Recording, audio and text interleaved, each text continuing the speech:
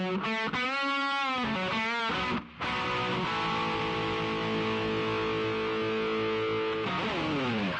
right, welcome to the OFX podcast. I'm Dave Claxton. Along with me, as always, the 5 minute phenomenon, Bethany McChesney.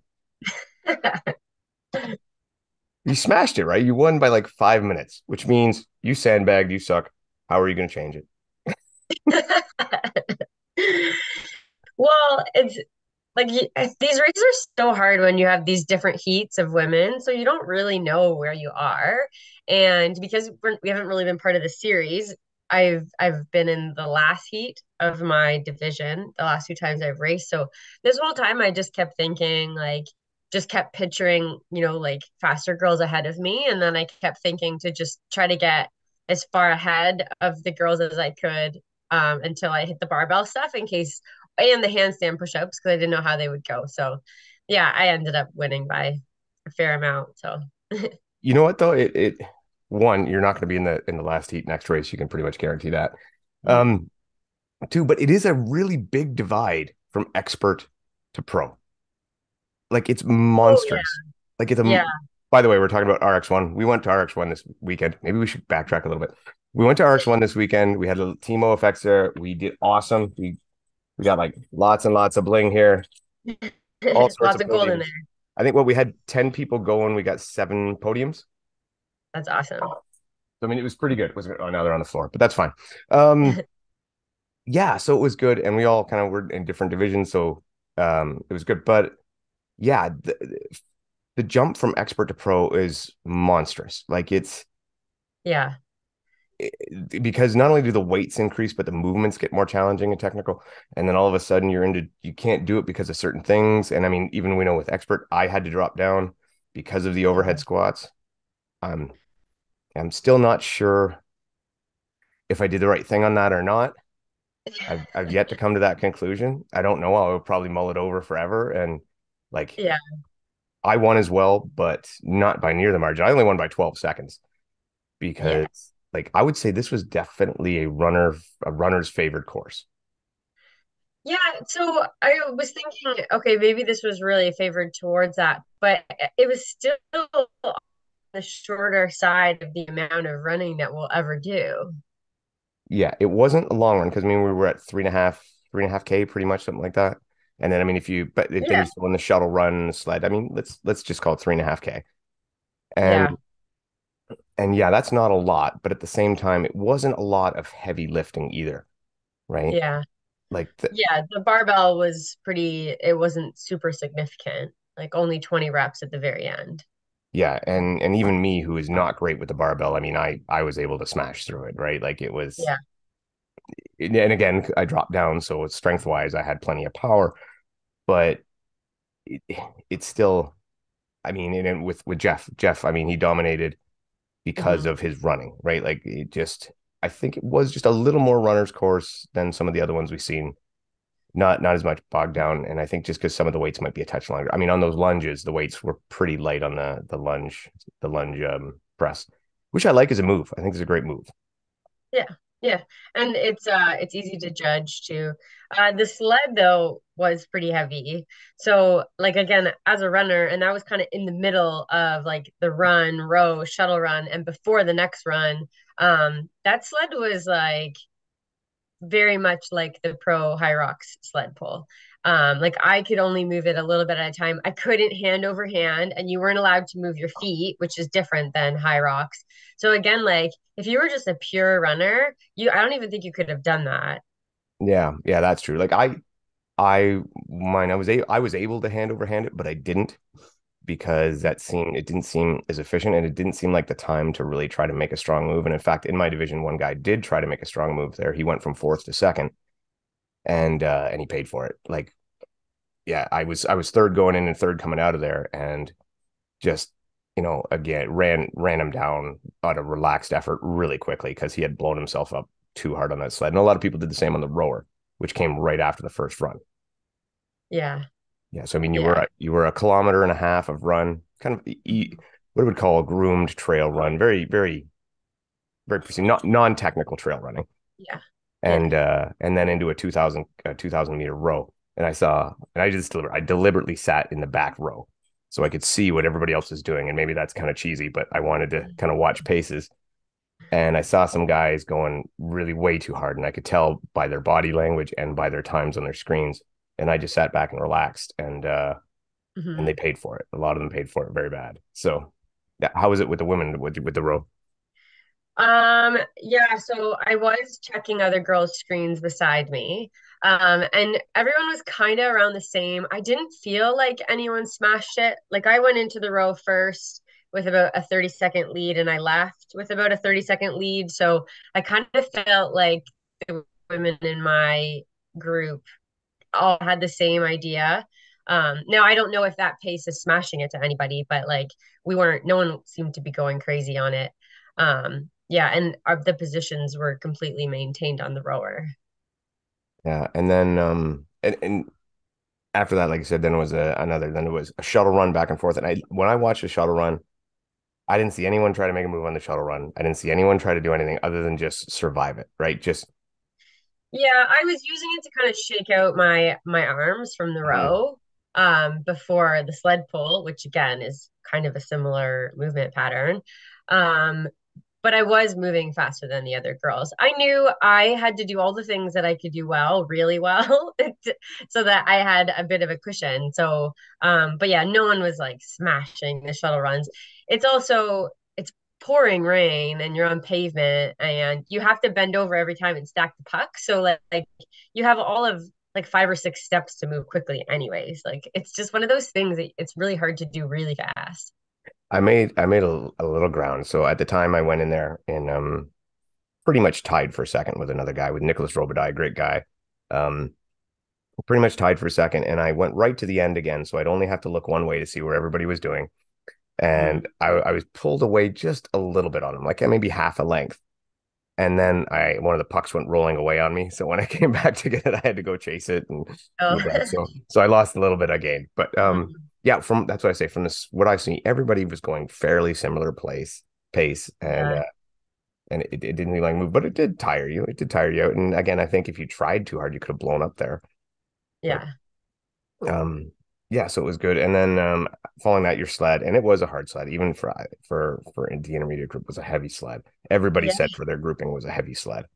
Yeah, Um, my grip was blowing up on that sled pull. yeah. And so same thing, I was just thinking ahead and like, there was a lot of pull-ups coming and even the barbell challenges your grip. So I was like, oh, just like don't go too crazy here. Like there's a lot more race after that. So but yeah, and it was soaking wet. So and I had grippy gloves on, which I think helped me a little bit with that too.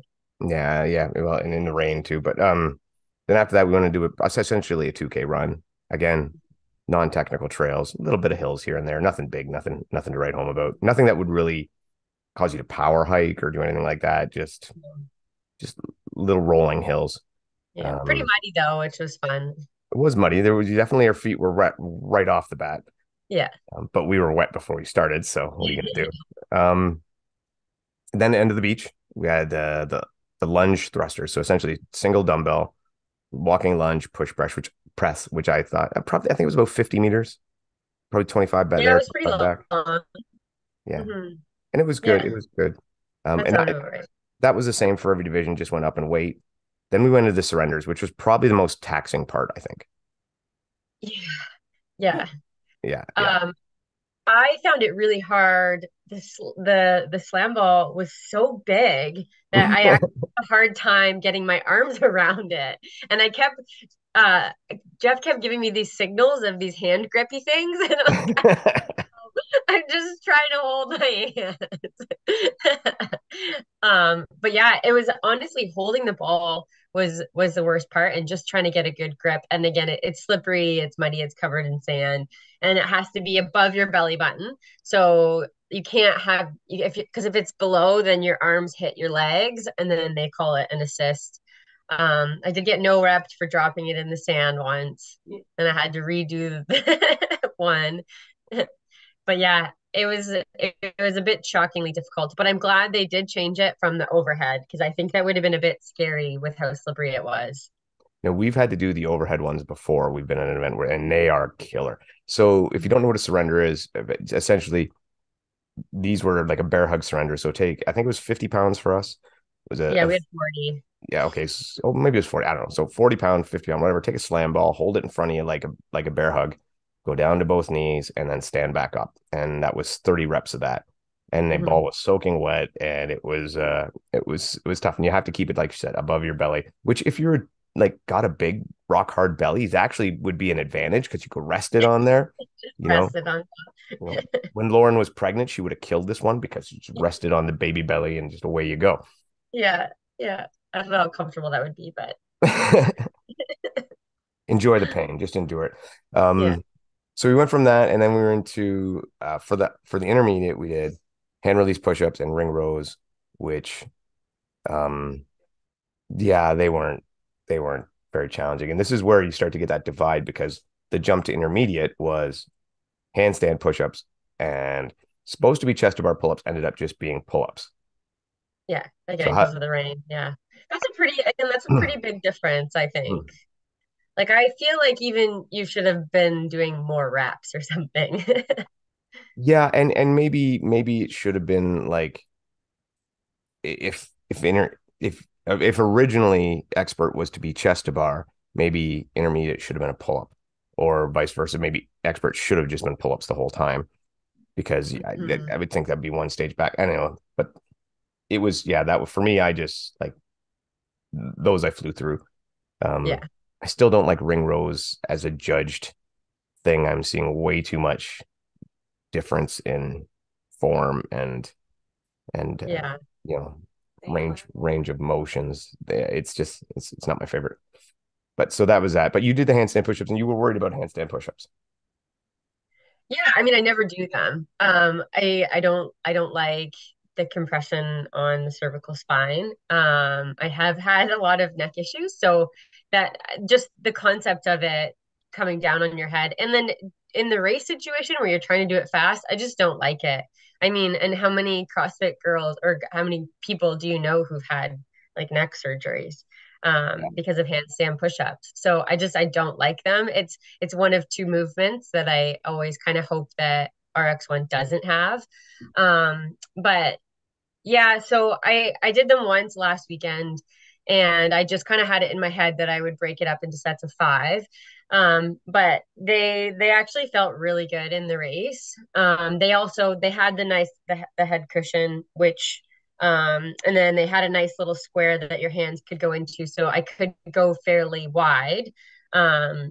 So yeah, it felt okay. And that cushion also it saves about an inch of the press It was at the it was more bottom. than that. It was a thick cushion. Yeah. Well, I know I wasn't having to push too far. And No, as I'm you had a doing them, range of motion of about 3 inches. yeah, yeah. I know as I'm doing them, I'm thinking these are really feeling a lot easier than I did last weekend. Yeah, so I managed to do all of those unbroken. Um, yeah, and then the pull-ups felt okay. So I'd kind of been worried about my arms up until this station and a little bit holding back on certain movements just to save my upper body. And it was probably the right decision because I didn't feel very taxed at all um, on either of them. And I broke up my pull-ups how I was expecting to also. So yeah, I thought that that station could potentially take me 10 minutes if the handstand push-ups didn't go well. But yeah, I ended up flying through them, so that was good. That station was my biggest disappointment because I wanted to do the handstand pushups and the pull-ups. Like Mhm. I wanted to be part of those. I think that well, I mean, I think that would help me even more. But Mhm. but yeah, so that disappointed me that I didn't get to do that. And then we went from there, and there was supposed to be boxed step overs or jumps or whatever. Mhm. And because of the rain, and it was raining, it was Yeah. cold and it was rainy. Uh, they changed the box step ups or jumps or whatever you want to do to sit ups to so from 20 box jumps to 50 sit ups. Which I mean, for me, I was like, oh joy, like, Yeah. It that's a didn't rest. yeah, it didn't matter to me. Like the sit-ups didn't really take anything out of me. It was time. I think doing those, like I would have had to do box jumps with expert, and it would have made my legs a little bit wobbly going into the final barbell movements. But I wasn't worried about them. Um, so, and I was kind of thinking it would be somewhere too that if I had lost a lead, where I could potentially have gained it back. So, Well, and I think because like everybody, all of us on our team, we pretty much do DECA stuff, and we are all kind of yeah. licking our chops at the box jumps step over because we could step over like, oh, we're gonna fly through these. That's time to And make it a was huge ground. and it was a 20-inch box. So Yeah, all DECA people are like, only 20? yeah, well, yeah, and the expert men was 24, and I'm like, I'm gonna just dust this, right? Yeah. But Hmm. anyway, but didn't happen.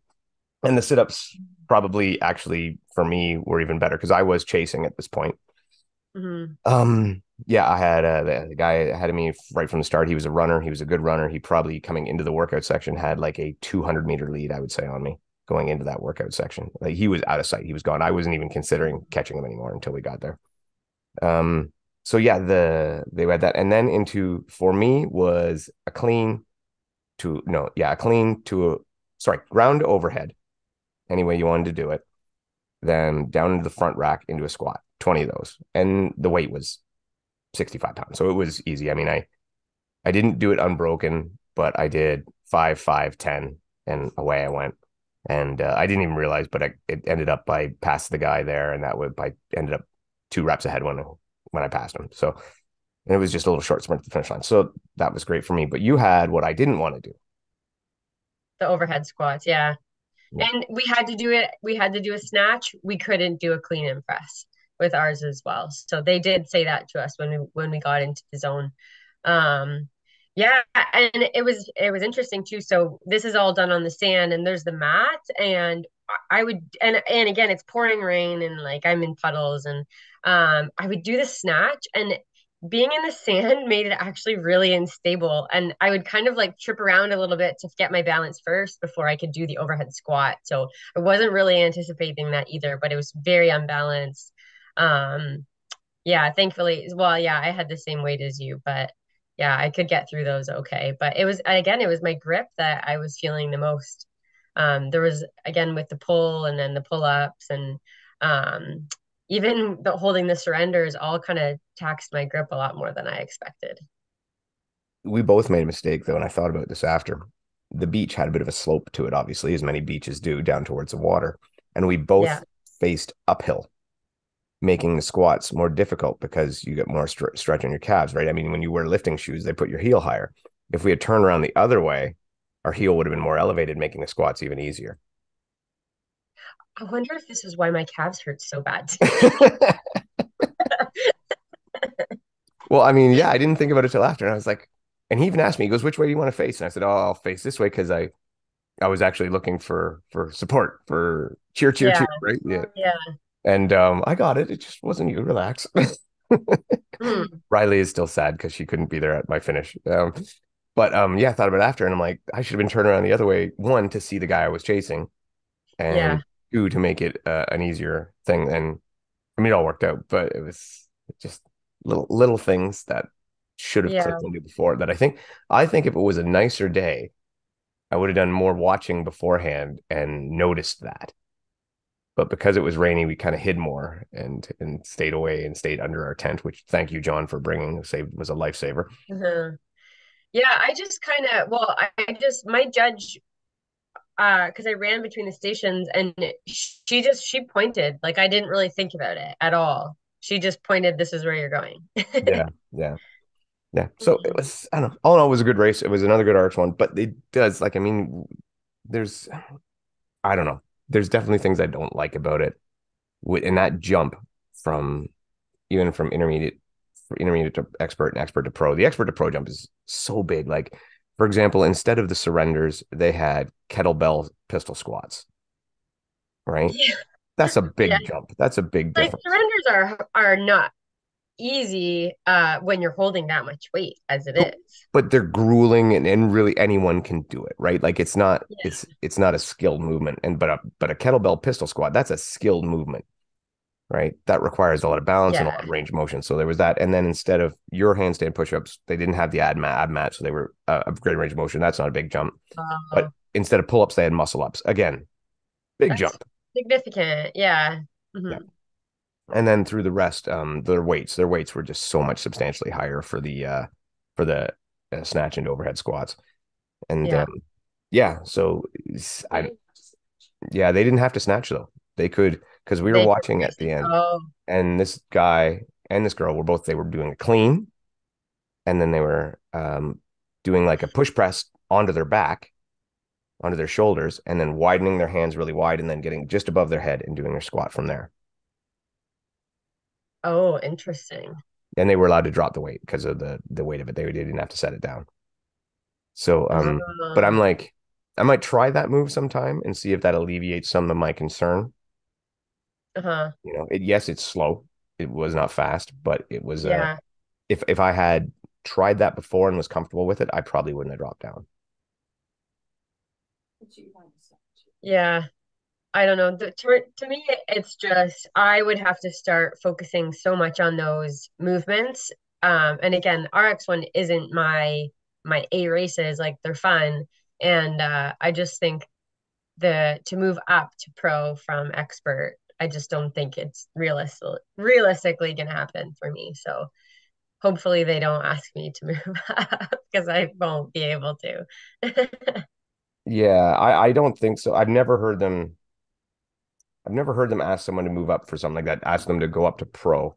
I mean, if they did that for you, it would have to be like your skill set is very specific. The reason Yeah. you excelled so much there was because of the running, right? Like the other Well, things you did. running and rowing, like it was so much of what we do. Yeah, yeah, Like long rowing, even sled pulls. It's like, I just did a high rocks and that movement is familiar. And like, well, everybody does lunges, but we do a yeah, lot of lunges.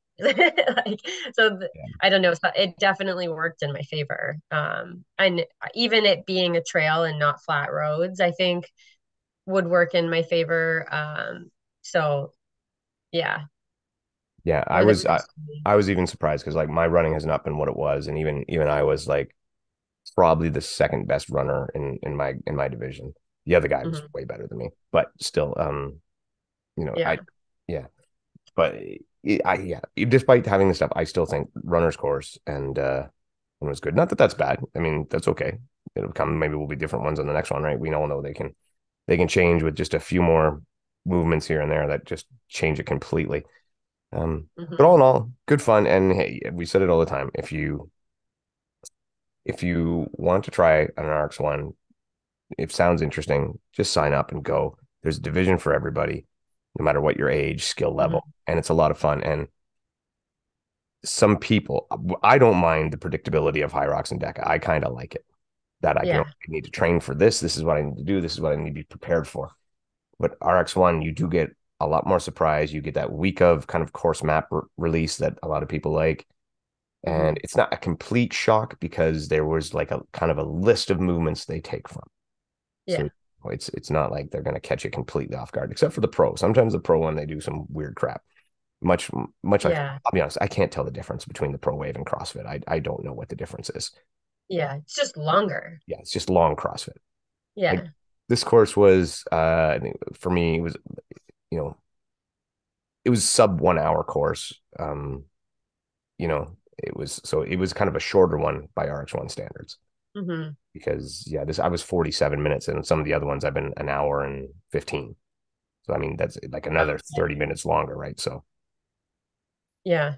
Well, the one thing I do really like about the unpredictability though is you're just racing. So I was wearing a watch, but I never really looked at my watch because it wasn't like when you're doing Decker High Rocks, you have your splits kind of worked out. So, when you finish this station, you kind of want to be here and you want to be running at this pace and but with this, you don't really have a reference, so you're just kind of racing and you've never done that exact race before, so you don't have a comparison. And that's kind of what I like about it. And maybe it's because the first half of my adult life, everything was like hitting splits and like times and PBs. And sometimes it's nice to just kind of step away from all of that and just race. how's the training going? It's going well. Are you Yeah. dying?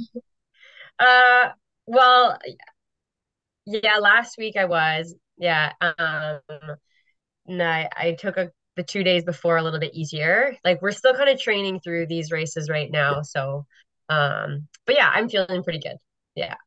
Yeah, I can count, and I know it seems stupid, but I think we've done 1 week of training, and there's probably already been 3 days where if it was me doing myself, I would have bailed out or modified it Yeah. because of time and fatigue and just blah, but I Hmm. haven't because of that accountability. And I think that that's great. Even today, like I'm still wearing my bloody workout shirt because after this, I got to go down and finish a run. Hmm. So I got workout one and I got to get workout two in before I go to work. So Yeah. it's It makes already, you do the extra. Yeah. it already pays dividends. And I mean, so normally Sunday, and this one is a little bit different. Normally Sunday after a race, I would do jack, especially after 6 hours or 5, 6 hours of driving. I would do jack. Yeah. And Hmm. instead, I did do my workout and I made up for the essentially 50 cal bike time trial that I had not done earlier in the week because I ran out of time for that. I think that was supposed to be Friday or whatever. But so I made up for that, and I was like, oh my god, I don't normally do this. Normally, it would be like as Dylan Scott said, a pancake day where I would just lie on Yeah. the couch and eat pancakes or flat as a pancake or whatever. Yeah. But it was good, and I was happy with my time trial. I was not bad. It was not too shabby. Hmm. So now we've got my benchmarks done except for my ski, and we'll see where we go. Hmm. No, Yeah. and I think of all the time trials I did, that 50 cal bike was probably, even though by far the shortest, just burned everything. My lungs, my quads, everything burned. Hmm. Hmm. But Yeah. That's a lot. yeah, it was. So anyway, it's been fun. So we'll get to our guest, and it's a very Canadian centric episode. We are going to be talking with Marco Bedard. Marco Bedard used to be a really big name on the Spartan scene as well as Battle Frog. He was like one of the original Battle Frog pros, and just top notch guy. Then he went on to work with a race company called Northman Race, and they went away with amongst some controversy, but now they're back, and I think things have very much changed. So we're going to chat with Marco, and he's going to tell you all about it, tell you what happened, what's going to happen, and I'm just happy to see another Canadian OCR back on the scene, and another option. So here we Yeah. go, Marco Bedard. All right. We have Marco Bedard here. So thanks for coming on. So Marco, some of us might not necessarily know that much about you. It's my understanding you were an Olympian in the biathlon and then moved into the OCR scene and really held your own there and were part of the Bone Frog pro team. So how did you go from Olympic level biathlon to OCR? Um, Long story short, my brother had done the first, I think, Spartan race in Montreal back in 2010 or 29. And he said you should do that. I was still doing biathlon at full time with my girlfriend, and we figured why not. So we signed up for their first beast. That was the only one that fit our schedule. We were still training full time back then in 2011, and we both took these races. We didn't know what to expect, and it was 20 some kilometers in Killington, and it was really brutal. But we totally fell in love with it. Even though we were skiers in the summer, we didn't like both of us didn't like to run very much, but this really appealed to me and Claude very well. So we that's how we kind of got into OCR, and after that we kept training for biathlon for a few years, hoping to make the Sochi Olympic team, which we did not, which in a way was a good thing because we it kind of stopped our choice for OCR or biathlon. And at that time, we had done a few of them, and there was a few companies interested, including Spartan, to send us overseas. So figured why not? That's going to be fun. So we did a few of those, and then Battle Frog came in 2015, I think, or 2016, and they put a team together. They invited us on their team, so we tried those races, and we liked it even more. It was even more brutal than we thought. So after a while, then we started organizing the races, and here we are. Now we're organizing these races now. So back then, right? You went, like you said, you went to Battle Frog, you did all that, you worked with Spartan, and then Northman came about. And so Northman was around before. I had a chance to try Northman myself. It was a great race. It was very different. You guys had like level up lanes where you could shave time off. You had a marathon distance. A lot of great stuff going on. Um, and even when the part of Northman actually is one of part of my stories I tell all the time about how I ended up at Shale Hill because I was supposed to go for a Northman Strong event, which sadly didn't happen, and had to transition on that one. But so what happened? Because things seemed to be going very well. You guys had a great following. You had like the coolest race shirts. You had great logo, handsome looking dude, and then well, a lot of stuff happened. Maybe you can go through kind of, and I'll be honest, some people might have some, negative feelings or a little bit of concerns, right, about kind of the quick shutdown. So, what exactly happened with Northman, and why did it take a hiatus, so to speak? Yeah, it's a long story. Most of it was part of, the pandemic. The first thing that happened is we were both on the Battlefrog team. I was at the end organizing races for them. I was directing races for them. We came to Canada. We brought Battlefrog to Canada. So we kind of made a name here too for ourselves in organizing cool races. One of them was Trois-Rivières Battle Frog, which was pretty epic for those who were there. And not long after that, the Battle Frog owners that were like billionaires, I was told, they just decided to shut it down. So all of a sudden, we didn't have a job, and within like a week, we were approached by a event company that wanted us on the team, and they wanted us to organize a race. So they gave us white sheet, do whatever you want. We have confidence that's going to be a good event. So we started from there. That's how I already had inspiration from my grandfather and a lot of people here that was in the forestry industry before everything was mechanic. So really with the axes and the saws and all of that. And that's when I was giving the opportunity to do that, I was like, okay, this is where I'm going to go for as far as a theme because they wanted that, and then we did our races and under this organization, like it was really big boat. So as any really big boats like Spartan, Tough Mudder, whatever, any questions you have, any things you want to change, or it's more and more complicated. Once the boat is running, it's really hard to move things around. And there was something like 26 or 27 employees, full-time employees on this company. So, and then at all of a sudden there's this pandemic going on and some other, things that were out of our control really. And Claude and I, even though we were the ones who put together all the ideas, the concept, the rules, and we signed the deals with the mountains and the sites and everything, sponsorship. We were not the ones responsible financially for the company. Like we were supported by this company.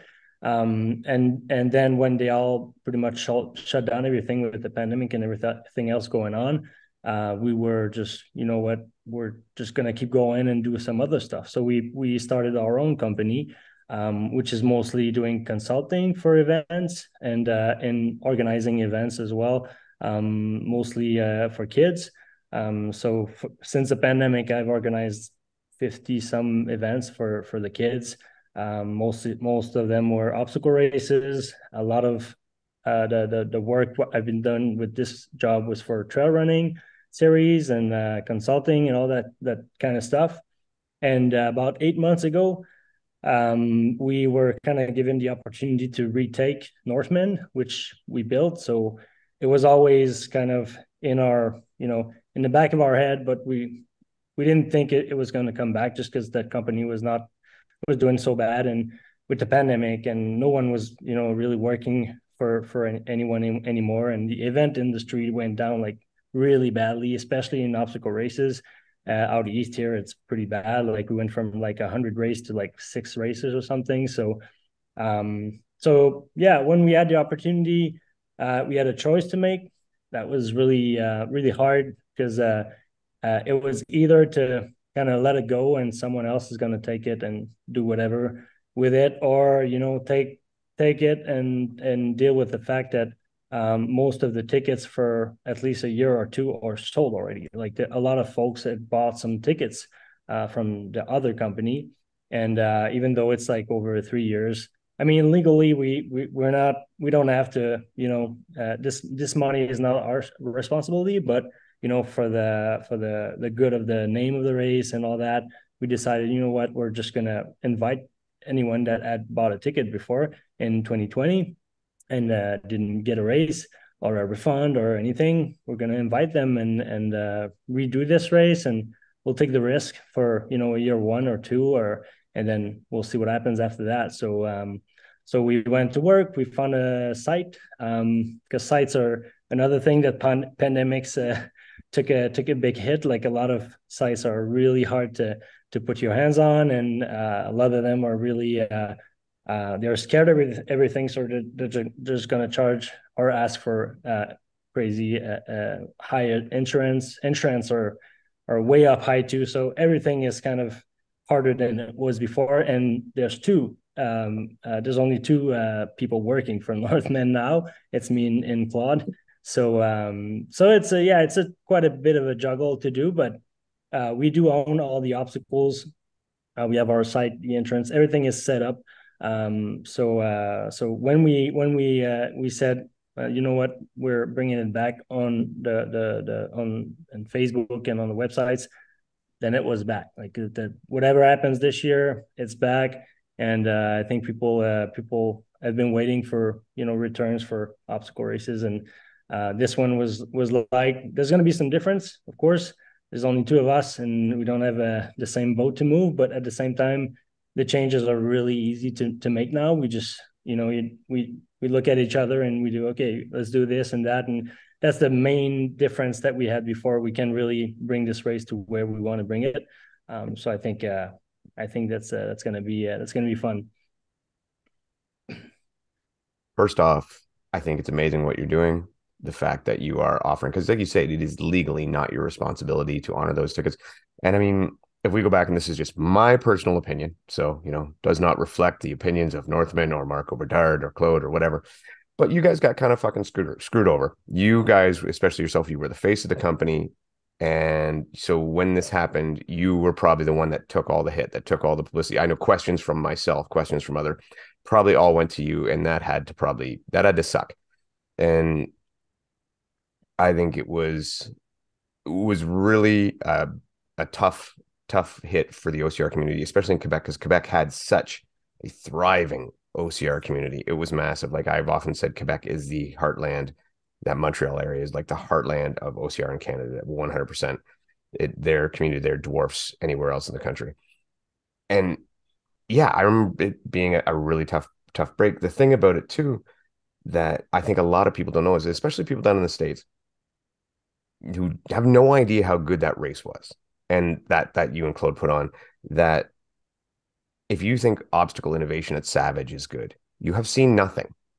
I mean, the obstacles you guys come up with, they're not just little bitty rehashes of something else. They're completely different. You guys came up with Lagaffe that we see everywhere. The last one I went to, you had the circular plywood with the pucks, and you had to rotate the wheel like looked like a circus wheel.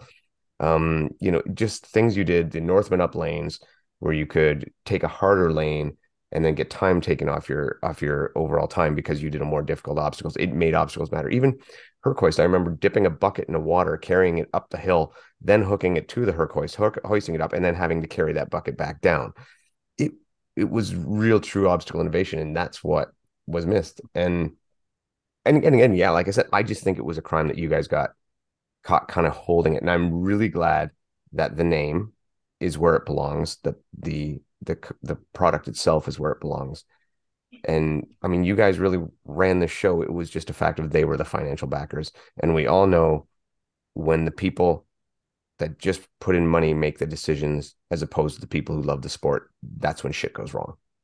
And that's when it becomes not the truth. So I think what you're doing is amazing. And I cannot be more excited to get out to the first one. And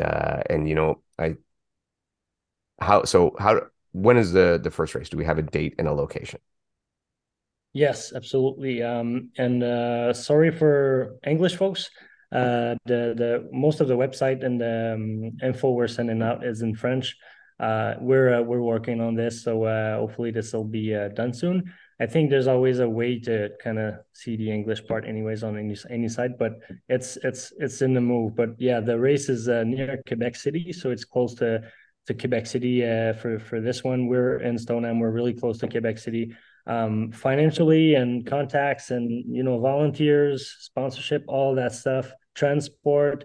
It just didn't make sense to go somewhere else. And really, the true harsh reality, because we're actually gonna go to Belle again in Montreal, and the insurance was just a pain, like really complicated, since it's far from home. There's too many things going on, so and we were about to actually let it go, and we found that spot that's a new it's I don't know English, le centre récréo-touristique. It's like a tourist, um, sporty tourist place that they just put up in December. There was a really, really well-known trail there, La Montagne des Deux Têtes, which I did a few years ago, and it's got extremely beautiful point of views. It's really in a beautiful forest in the mountains, so it's not a ski hill like we were used to, which I hated. like I liked I liked what I did with the races, but it was hard, like to operate a race in a mountain, and lots of people didn't like it. I mean, going up and down the mountain. So this was it's going to be hilly, like it's in mountains, but it's not going to be as hilly as it was. It's going to be more technical, on the trail part. But I think it's the site itself is the best site I've seen for this kind of race, and it was what we needed, I think, to bring it back really, to so that people can really enjoy a Northman like it's supposed to be. And then for the dates, it was really complicated. Like I said, we're doing a lot of races. We're organizing a lot of things right now, and the only weekend that was possible for us is July 22nd. So that was the only date we could have, and it was available for them. It's complicated here because it's I don't know for you guys, but it's construction. C'est les vacances de la construction, donc a lot of people are in a vacation. But Quebec is a lot of people go on vacation in Quebec, so I'm sure we're gonna have a lot of people happy about this, because they can bring a vacation and do a race with us. It's pretty close to. It's like 20 some minutes from city center, so it's closer to Mont Saint Anne was even. So yeah, July 22nd. We're doing some changes, some things that worked, something didn't work. And with all the obstacle we have, I think we have a lot of things we can do that people will really appreciate. And we're also bringing a little bit of something new. We have kids now. We have two little boys, and we always thought it was important, but it was complicated. Battlefrog had it. I liked it. A lot of races here have it, like kids races and stuff. And we had it for 12 or 13 and over, for parents and their kids. And we decided to bring it to 6. So it's from 6 years old to 13 years old. They can race with their parents at 3K with tons of obstacles. So I think that was something that I think was important to bring, especially now that we're parents. So that's something new that's going to be add to most of what people were actually already used to. So yeah, for big new stuff, that's site and the name a bit. For you guys, not so much, but for French people, I think a lot of people didn't know what to do with it. The English part, the big company loved it, but a lot of people here, they like to see stuff in French.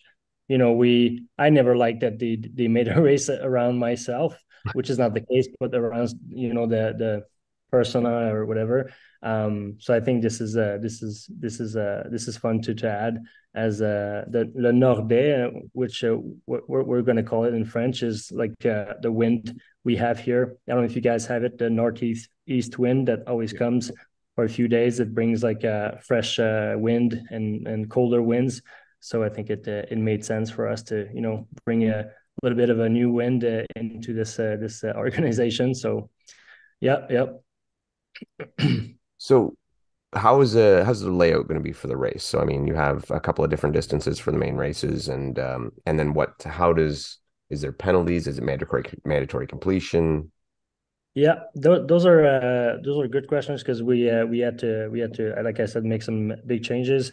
I don't think most people will see those changes, but the main change that we can see for those who like you who have done it before is we had a 8 kilometer for timed 8 kilometers. So for the ones who want the ranking, and we had a 6 kilometer for open waves.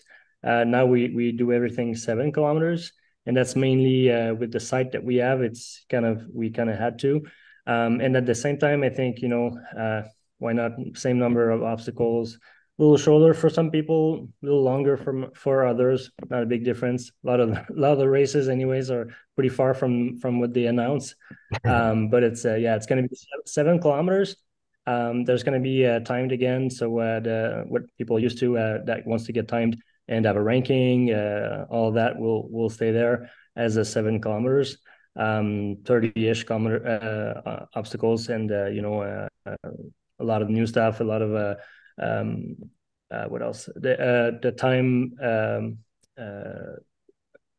contre la montre. How do you say? One by one. You guys were starting off the gate like we're used to in biathlon and cross country skiing and mountain biking, and lots of races are like this, and we always liked it. And there's something in the operation that's simpler that way too. It creates less traffic on the course. It brings less people to the event. We're gonna sell out like quickly doing that, but at the same time it gets us more meat to not get people stuck on obstacles and stuff like that. We can bring more obstacles with less lane as well. So for us it's a little simpler, and there's just going to be more stuff for the racers. So this is going to go that way. Then the marathon works as well.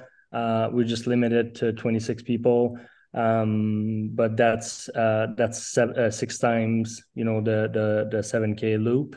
And for those who didn't know, the marathon is not just that. It's not a multi lap. There's big challenges every lap that you have to add to your actual lap. So it's the one that's closer to what we're trying to envision as a logger back in the day had to do during a day. So with all those different challenges plus the all the obstacles you're going to go through within 6 hours, because there's only 4 people I think who were able to finish the marathon, but everyone is like they just go wherever they want with it. Like if they do 3 laps, that's fine. If they can do the whole thing, then they just get a big axe as a trophy, and that's it. The idea is to not to do a marathon, but to do as long as you can on that day with all the special obstacles. So that's still there. And then we had the 3K for parents and their child. So yeah, the layout is about there's not huge differences as a runner for the participants, but mostly for us, there's quite some big changes we're making for us. And go ahead, Beth. So I'm assuming then you're saying the obstacles are mandatory completion. I didn't answer that. Yeah, no. So what we're doing for this time, that's a really good point. I'm talking a lot, and you guys have to stop me. I'm sorry about that. The thing we had to do for this one is because we used to have different lanes on obstacles, and instead of doing mandatory, if someone could do a hard lane, they would get a bracelet, and the bracelet they could exchange for a credit in their time. And that was really complicated to do. It seems simple, but the timing companies, they didn't like it. The company that was trying to run it, like with us, they always screwed it up. So at the end, people were waiting hours to get the results. So after 7 events, we decided, you know what, it's fun, but let's get rid of it. We got to make something simpler, and that's a big thing. So what's going to happen is if you get to an obstacle and you can't do it, then your bracelet that you already have will get punched. And every time you get a punch before you finish the race, there's going to be a pretty big penalty you're going to have to hit. So once you get to the finish, there's going to be a marshal there that's going to send you again into a penalty. We won't say right now what it is, but it's going to suck. So you will want to do the obstacles. It's not burpees, I'm telling you right now, but it's still going to take some time and some energy. So we think that's going to create something fun as well at the end. It's kind of like what we're used to in biathlon. If we miss a target, we do a loop. But with the loggers in mind, and the bûcheron, there's gonna be things around that for sure. So someone can still attempt the obstacle as many times as they like, and then when they choose that they can't do it, then they take the. That's gonna be most you're gonna have to try it, give it a try, and if you fall, you're gonna have to keep going. Just because really, we don't want any weight on the obstacles. Like we don't want people to get there and spend 10 minutes there and then create a lineup, and then everybody's get a bad experience because they had to wait at an obstacle. So normally I would say yes, that would be the perfect way to do it for me. But we just can't do 30 obstacle with 10 lanes. And even when we do that, like OCR World Champs and stuff, there can still be lineups. So I gotta admit, like Spartan for that, for burpees, you miss burpees, that's it. There's no lineup because of that. That's a good thing about it. I'm more a mandatory obstacle person, but there won't be any Dave, there's nothing really extremely hard either. Like it's not a suffer fest. Like it's more fun obstacle race with amazing trails. We like to say it like that, so that it won't scare Mr. Everybody, and competitive people. They love it, but there's not much things that's gonna really stop them from being able. Anyone that's really good at obstacles won't have a problem. Maybe at an axe throw, that's something that's harder, but it's kind of I guess, or some practice before, and then for the rest it's mostly agility, strength based. So yeah. That axe throw was the only one I missed last time. Very annoying. So, Yeah, gotta work on this one. so just and when you talk about the starting systems, because just to clarify, so if, and maybe I'm pretty sure I remember right, but it was like we sent like one person like every 30 seconds or something like that. Yeah, no, it's set up that I have space for one every 15 seconds. Or So 15 seconds, yeah. yeah, so the way it works is when you get on the website, you sign up for a wave that is a 30-minute slot where we're gonna, when you arrive to the race site, you're just gonna get a colored bracelet. That's your wave is from 10 to 10:30. So you need to show up between that time and line up to get your start going. And on the start, we're gonna just take whoever starts, and that's how we keep the race going, and that we don't get any lineup anywhere. We hope, anyways. So really, it's a one by one. For the open, we're gonna make it a little bit different. It's still gonna be little by little that we're gonna shoot people off, but at the end, it's about 4 people per minute are gonna go. So one every 20 15 20 seconds, and yeah. So and the waves are there's not a lot of people fitting in every wave, so we just want to bring it back, and we know that most people that are gonna come, they're coming with their old tickets, right? So we want to bring them a good time and bring them the race back for them. I'm not gonna lie, it's gonna be probably different next year when we have 80% or 100% of people coming in that we actually have money from. Um, um, but still, we don't want people to feel like it's too much on a downside. Like we took it way too down or something. So that's why we're changing some major things that we're able to actually bring it the way it was or close, and save here and there, and for the environment as well. Like it can sound silly like these days, but uh, it's crazy. You mentioned the t-shirts. Like t-shirts were cool, but when you know the operation behind it, just the graphic guy sending the graphics to China, and then we get the t-shirts, and then there's thousands of t-shirts that are just sleeping. We thought it was like, yes, it shouldn't be like that. Events shouldn't go and do it like that. So you know what, we decided this year we have so much stuff like from the different years, and there's probably 5 people who've done every 7 events anyways. So we figured, you know what, people can choose the t-shirt they want from previous editions. Like you said, they were Nice. really good looking. We have some new stuff made, but they're going to be for sale. So we don't do crazy inventories for everyone, and then we're stuck with $10,000 worth of t-shirt that we can't use anymore. So we figured, first year for the free gear, this stuff, people can just choose whichever they don't have or they have and they want a second one. We had long sleeve and short sleeves.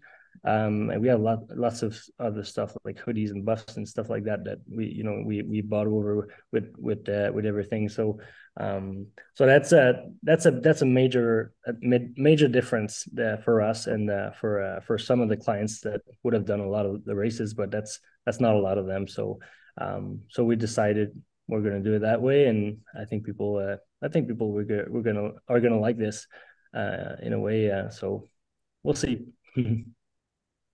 Yeah, I think people will like it a lot, and I actually kind of like the idea of the older stuff because I mean it's kind of nostalgic for me. I would mind get my hands on something from previous races and stuff. Um, yeah, I wanted to say for the marathon, totally not for me, but I will say that I would put it up there with like, I mean, all those people who go out and like they seek out those crazy or the OCR challenges, like you're doing Spartan Ultras, you're doing the Indian Mud Run Chiefs Challenge, the Bone Frog Trident, all that stuff that is like that endurance bucket list thing. The Northman Marathon is way harder. Like it's epic. It's elite. Like I mean, like you say, people can do it and anyone can jump in and do a thing, but to actually complete it is a massive challenge and is something that if you are an endurance OCR person and you want challenges and you want a bucket list item and you want to put on another feather in your cap, that's one to go for because it's unreal. It's definitely a great challenge and it's I think it's something that we need. We need that stamp, that Yeah. thing that says like, that just that pure accomplishment. It's not about how fast you did it. It's the fact that you actually pulled it off. And, I think it's great to have one of those as our own little Canadian stamp. That should be a bucket list trip for people. And anybody listening, if you want a bucket list, one, Quebec City is absolutely gorgeous. And if you want a bucket list vacation, a racecation, this is something to look at because you're going to get a beautiful place.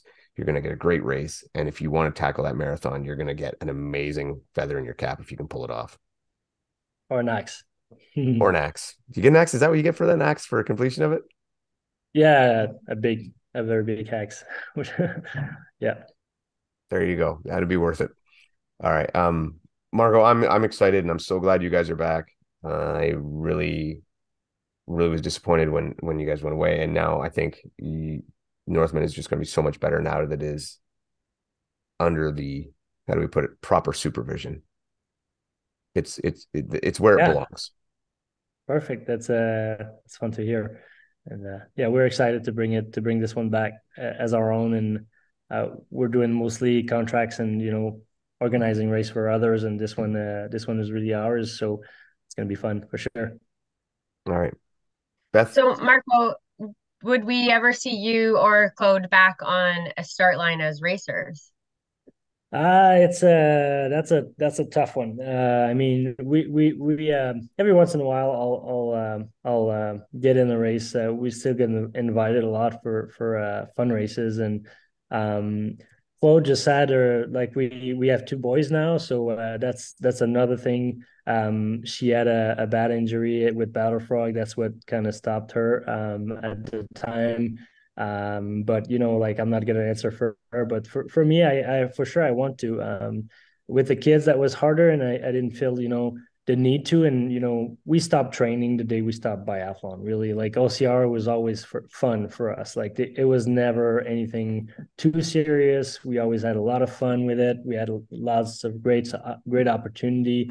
Um, I would love it. I mean, I'm definitely doing a race next winter, I think. Am I going? I don't know, like a trail marathon. But with all the race we organize too, it's there's a race in Quebec, another race like Quebec Mega Trail, which is a huge trail running race. And I'm in charge of all the course there, and it's 180 some kilometers total. So this keeps me, you know, on my toes, and I don't feel the need to race anymore, but I would definitely like it. I just need to find one that's, you know, interesting me, and that at a time that's where we don't have anything else to do, which the winter would be a good time. You need to figure out races in the winter that are somewhere else for obstacles. Yeah. Well, just keep it in the back of your mind because I mean, I was ready for it before, but that Northman Strong idea, still a great idea. Hybrid stuff Yeah. going crazy right now really would catch on. Yeah, I know. I mean, yeah, this one was complicated. I was not in charge of much for this one.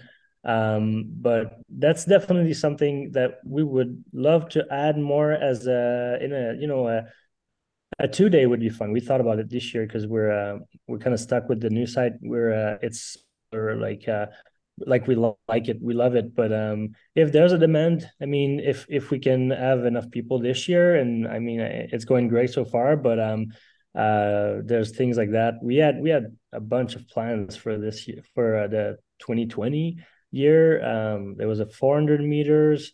Dominic with Platinum Rig was organizing this one with me, and we had a 10K. We always wanted kind of to offer a trail part, but you know, with Spartan doing it, and we didn't know if we should do it, so we did lots of other trail races, and which was fine. But yeah, there's a lot of things we can do, but it's always the same idea. Like we bring stuff, and then it needs to make sense at the other end. And with the site that we have, and the people we have, and now at least we get to do the things we want, really. So that's a lot easier to do those decisions. So yeah, we'll keep that in mind. And I mean, we're always open if people have ideas or of their own, or you know, they wanna help out.